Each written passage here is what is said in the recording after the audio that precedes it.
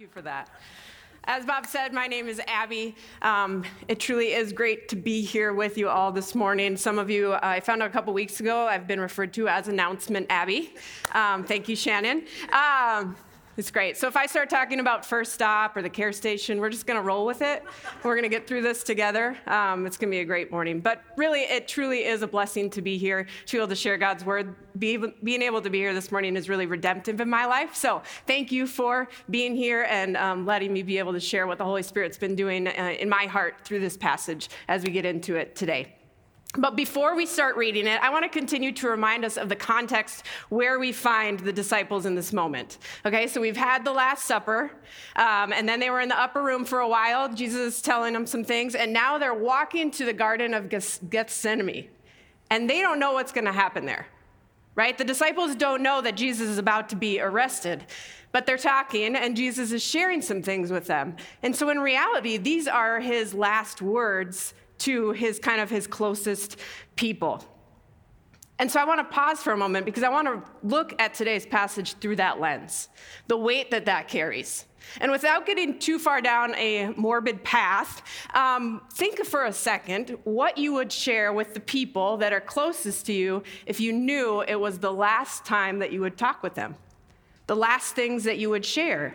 For me, I know I wouldn't necessarily be talking about how many times my dog peed in my house yesterday, what flavors crumble cookie that you need to check out this week, what my latest favorite TV show is. Those are things I do talk about with my people, but they wouldn't be on the list. I would be talking about the most important things. It would be a summary of the things I wanted them to remember. They wouldn't necessarily be brand new things because hopefully the people that are closest to me in my life know these things that I'm sharing with them on a regular basis, but they would be a summary of the most important. And so when we come to what Jesus is saying today, I just encourage us to view it through that this is really a summary. Of course, everything Jesus said was important, right? I'm not saying that. But this is a summary of the most important. He breaks it down for us. Now, last week, Pastor Bob started in chapter 15, and really this week is a continuation of that. It's almost like within the same breath. So just pretend that Pastor Bob just walked off stage. Well, he did, but he just walked off stage talking about chapter 15, and I walked on the other side, because really it is a continuation of the same thought. But for those of you who weren't able to be here last week, I'm going to read that part of the passage because it's so important to tie into what we're talking about today. So we're going to start in verse 1 of chapter 15 of John. I am the true vine, and my Father is the vine dresser. Every branch in me that does not bear fruit, he takes away, and every branch that does bear fruit, he prunes, that it may bear more fruit. Already you are clean because of the word that I have spoken to you. Abide in me, and I in you. As the branch cannot bear fruit by itself unless it abides in the vine, neither can you unless you abide in me. I am the vine, you are the branches. Whoever abides in me and I in him he is that bears much fruit. For apart from me, you can do nothing. If anyone does not abide in me, he is thrown away like a branch and withers, and the branches are gathered, thrown into the fire and burned. If you abide in me and my words abide in you, ask whatever you wish and it will be done for you. By this, my Father is glorified, that you bear much fruit and so prove to be my disciples. So we talked about this reality of abiding in Jesus and what it really looks like to be connected to him. And that out of that connection to him will just spring this flow of life and goodness and this good fruit that we talked about, that will just come out of you when you are connected to him. And so today we get to talk about that fruit. So last week we talked about being connected, and this week we're going to talk about the fruit that will flow out of you when you're connected to Jesus. Let me just pray for our time as we get into this next part of chapter 15. Heavenly Father, it is because of you that we are here this morning. You chose to wake us up this morning. You chose to get us to this building, whether it be dragging our feet or excited to hear what you have. We're here. And we're expectant of what your Spirit is going to say. And so we give you free rein to this moment. We give you free rein to this time. Speak to our hearts for what it is that you have for us, each of us individually, to hear you say. In Jesus' name we pray. Amen. Okay, so we're going to pick up right at verse 9. We're going to keep going. Verse 9, as the Father has loved me, so have I loved you. Abide in my love. If you keep my commandments, you will abide in my love, just as I have kept my Father's commandments and abide in his love. These things I have spoken to you, that my joy may be in you and that your joy may be full. This is my commandment, that you love one another as I have loved you. Greater love has no one than this, that someone lay down his life for his friends. You are my friends, if you do what I command you. No longer do I call you servants, for the servant does not know what his master is doing, but I have called you friends. For all that I have heard from my Father, I have made known to you. You did not choose me, but I chose you and appointed you that you should go and bear fruit, and that your fruit should abide, so that whatever you ask the Father in my name, he may give it to you. These things I command you, so that you will love one another. So starting in verse 9, we see, as the Father has loved me, so I have loved you. Abide in my love. We could spend really, truly the whole day talking about that one verse and what this means. And it feels fitting for us to be talking about love, right? When we're talking about bearing fruit, because last week, Bob made sure to talk about what that fruit looks like. When we look in the passage in Galatians, right, the fruit of the Spirit, the things that will characterize someone's life who is abiding in Christ, we have love, joy, peace, patience, kindness, gentleness, self-control, so on and so forth, with love being listed first. And love is really this all-encompassing word of all the rest of the fruit is truly summarized within this word love. Love is patient. Love is kind. Sound familiar? Yeah. But remember that we have continually talked about how this is a directional thing. It starts with God's love for his Son, and then the love that flows from the Son to us. So before we can move into anything else, we need to somehow be able to a little bit comprehend this love that God had and has for his Son. Right? The Father's love for his Son. John 3:35 says that the Father loves the Son and has given all things into his hand. If you have a child, you know a little bit of glimpse of what it looks like to have a father's love. But this is even bigger than that. It's bigger than anything any of us can comprehend on our own. It's a love that is deep and wide. John 17 talks about how God loved his Son before the foundation of the world, that Jesus is his beloved, that he is well pleased with him, that he honors him. This depth and this breadth, that without the Holy Spirit, we would have no way to comprehend it at all. But if we have the Holy Spirit, we can start to understand a little bit of what that love is from the Father to his Son. And it is out of that love that then flows the love from Jesus for us. And if we don't begin to grasp the love that Jesus has for us, if we're not connected to his love and abiding in his love, the rest of this passage is meaningless. We should just go home. Because there's not much to talk about if we don't first understand the love that Jesus has for us. Do we understand what Jesus did when he died on the cross?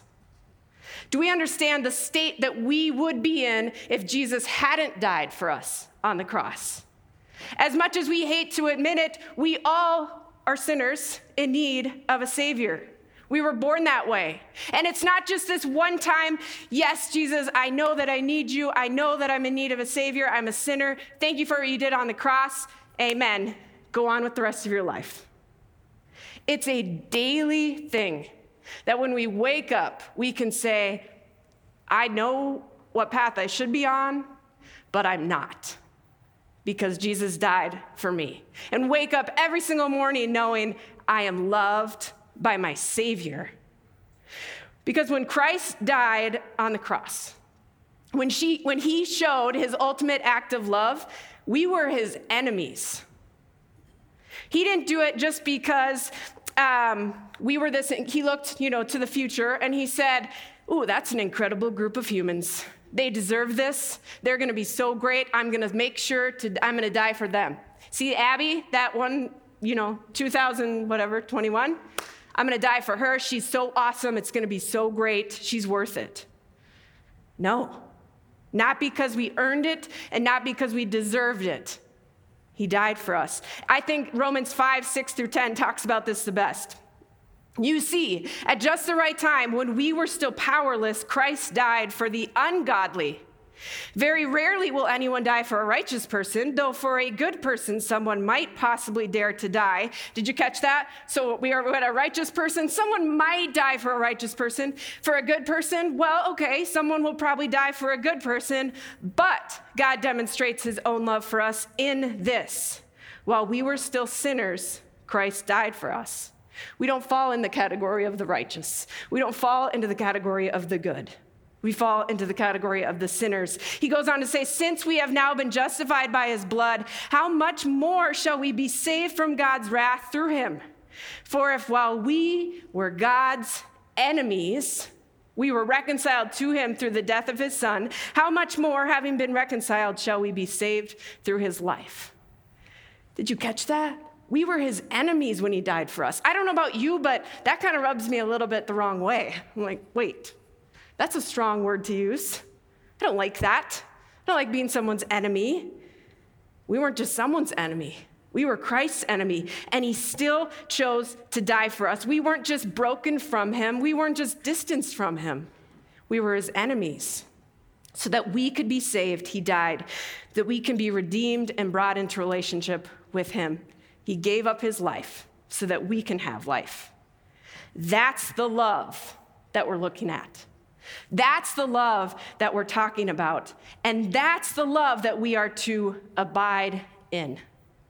Again, this word abide, it really means to live in, to reside in, to find our home in. So I got a puppy 2 weeks ago.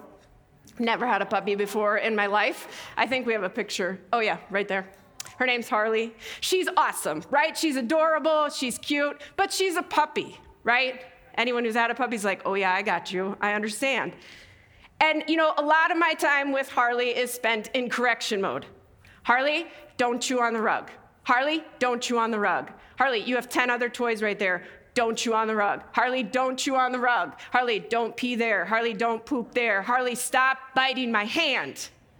And now it's my hair, right? Don't do this, don't do that, don't do this.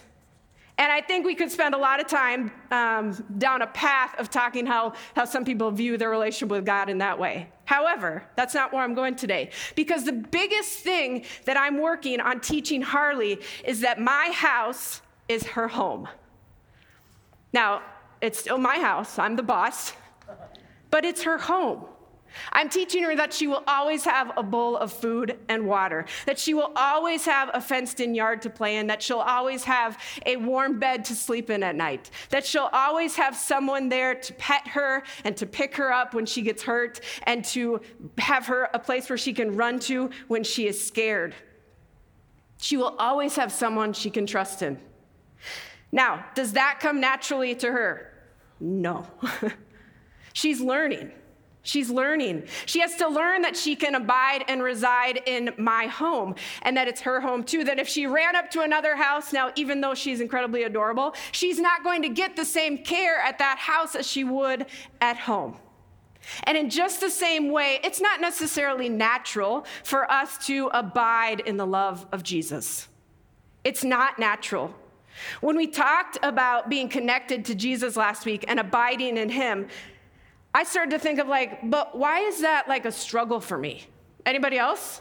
It doesn't necessarily come naturally. And then we start to feel guilty because we're like, well, why didn't I just run to Jesus? Like I'm supposed to run to Jesus. I have this relationship with Jesus. And we start to beat ourselves up or we start to run to other places when we need to remember that we need him in order to be able to abide in him.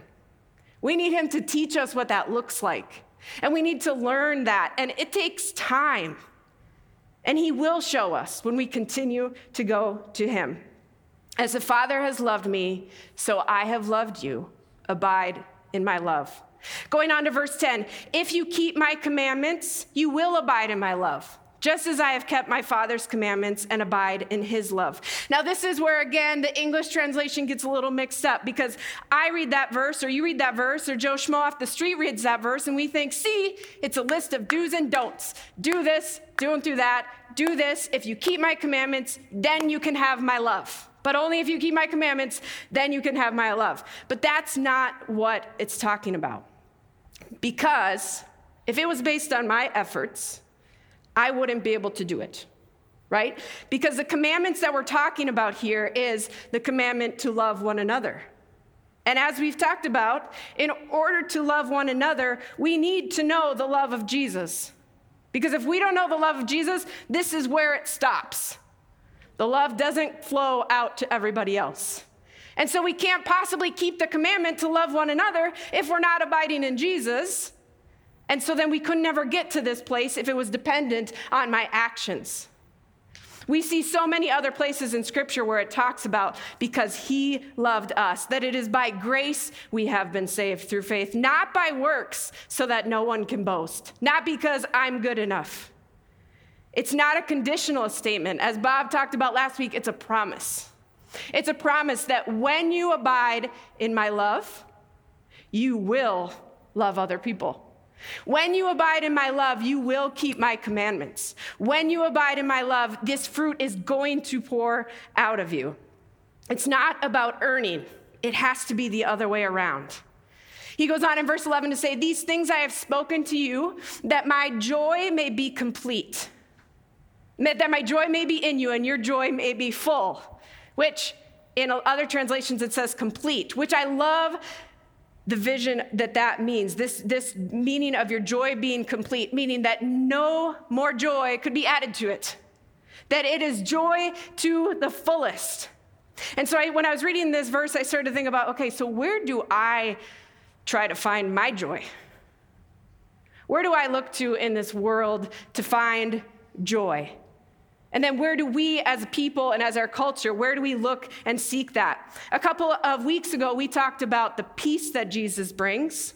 And now we talk about the joy. Shockingly, two things that this world has totally messed up our view of. Because our world has said that those two things are completely dependent upon circumstances. And Jesus is saying the opposite. You may have complete joy and you may have complete peace, even in the midst of anything that's happening in your life. No matter how much we lack by the world's standards, these are things that the world doesn't understand. You live paycheck to paycheck, and yet you have peace and joy? That doesn't make sense. You just had a miscarriage. You lost a loved one. And even though the pain feels unbearable and it's so hard to even think about taking another breath, you still have peace and joy because of Jesus? You just lost your job and you still have peace and joy? That doesn't make sense. This past week, we were worshiping together as a staff. And as we were sitting there, of course, we were talking about Jesus and who he is and all he's done, and we're worshiping him. And I guarantee you my watch was on Do Not Disturb. But in that moment, for some reason, it got bumped. And so Siri started listening to us sing these things. And so out of the middle of nowhere, in the middle of a song, Siri says, I'm sorry, I don't have an answer for that. At first I was like, oh crap, that was mine. That was my watch. And second of all, I smiled a little bit inside because I was like, how true is that? The world doesn't have an answer. The world doesn't understand. It doesn't make sense. So why do we still, knowing that, put our energy into finding joy in our work, in our relationships, in our money, in our schooling, in our possessions? Why do we still do that? What I love about this verse is two things, and they're on the screen. One is that we won't find our joy complete anywhere but in Jesus. And number two, it's possible to have complete joy. How cool is that? How cool is that? I love that. I get excited about that. Okay, we're going to continue. This is my commandment, that you love one another as I have loved you. Greater love has no one than this, that someone lay down his life for his friend.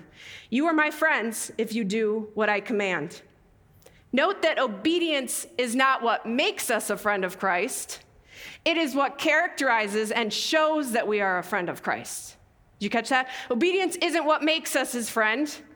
It is what shows that we are a friend of Jesus. Again, it's a promise. And it all comes back to the source of this directional flow, that God so loved Jesus, Jesus so loved us, we abide in him, and it flows out into our lives. You know, love is a word that we, again, as a culture, have distorted, right? We throw it around like it's just another thing. I use the same word to talk about Caribou Java Chunk ice cream as I do to talk about how I feel about the people that are closest to me. Do I feel the same way about those two things? No, I do not. But I use the same word. The word we've started to use the word love and the word like as this interchangeable thing, right? Can you like someone and love them? Absolutely. That's really easy to do. I think you're great. I like you. I love you. It's great. Can you not like someone and still love them? Yes. Yeah. It's what we're called to. It's what we're called to do. You know, I love you, but I really don't like you right now. You've heard that phrase? Hopefully not too many times in your life. Maybe don't use that phrase on your loved ones. That doesn't really go in a good direction. But our love for others is not and can't be dependent on how much we like them. Our love for others can't be about us at all. It's sacrificial. It's saying no to me and yes to you. Now I know that even that phrase can be, you're like, whoa, but I've struggled, that's unhealthy in my life. I get that. I'm a 2. But in the most healthy of ways. You know what I love about verse 13? Greater love has no one than this, than someone lay down his life for his friend. That even if you're single, like me, you can experience the greatest act of love that any human can experience on this earth. Yeah? And if you're married in this room, that just because you're married doesn't mean you're actually experiencing the greatest act of love that one human can have towards another. But what I love most about that is that all of us can experience that love. All of us can give that love, but do we? Do we? We, as followers of Jesus, those who are abiding in him, we have the picture-perfect view of what love is. I was your enemy, and you died for me. We have access to the ability to love in crazy ways because we know the love of Jesus. We have access to know what it looks like to give ourselves sacrificially, to love not out of selfish reasons. We as a church, we should be the shining picture of what it looks like to love on this earth. We should be, because we have the example. Yet every single day, most days, I read on social media from people who proclaim to love Jesus and are speaking anything but love about others. I hear people who claim to be followers of Jesus talk about people who are different than them in a way that is anything but uplifting. I see people who claim to love Jesus who are more concerned about my rights as a human than about caring for the people who have different beliefs than their own. I see people attending church on a Sunday morning and then going home to their homes and not loving their family. I see people worshiping God on a Sunday morning, but then making fun of their coworkers the next day at work. I see people who claim to love Jesus unwilling to engage with people who look different than them, unwilling to see my finances and my time as his. I could go on and on. And I could start big picture. We could talk about our neighborhoods, our cities, our state, our country, and even into our world, because there is so much love to give, right? But it has to start here. It has to start with how we love each other as a church body, how we love our kids, how we love our roommates, how we love our friends, how we love our spouses, how we love our parents. And by the way, I'm not talking to your friend. I'm not talking to your parents. I'm not talking to the person sitting next to you that you're kind of like elbowing. I'm talking to you. Love is patient. Love is kind. It does not envy. It does not boast. It is not proud. It does not dishonor others. It is not self-seeking. It is not easily angered. It keeps no records of wrongs. Love does not delight in evil, but rejoices with the truth. It always protects. It always trusts. It always hopes. It always perseveres. Love never fails. You want to know how connected you are to Jesus? Ask a really scary question to the people around you. How am I doing at loving you? How am I doing at loving you? That's scary, because we don't want to know the answer, right? And then we're going to get defensive. And then it's like, oh, shoot, I'm really not really doing a good job at loving you, because I just reacted in a certain way. But if we as a church and if we as a body want to be a shining light to our world, want to love others well, are we willing to ask the questions to know how we can do that and to know how we can grow in our relationship with Jesus? It's a scary question. I'm just going to let you sit with that, though. Going on. No longer do I call you servants, for the servant does not know what his master is doing, but I've called you friends. For all that I have heard from my Father, I have made known to you. A servant, the difference between a servant and a friend. A servant is told what to do. Do this, do that, go there, go do that. A friend tells you what they're doing and invites you to come along. Hey, I'm doing this really cool thing. You want to come with me? That's what a friend does. Jesus says, hey, I am bringing life and love to a broken and hopeless world. Come with me. Join me. Join me in bringing life. Our last verses. You did not choose me, but I chose you and appointed you, that you should go and bear fruit, and that your fruit should abide, so that whatever you ask the Father in my name, he may give it to you. These things I command you, so that you will love one another.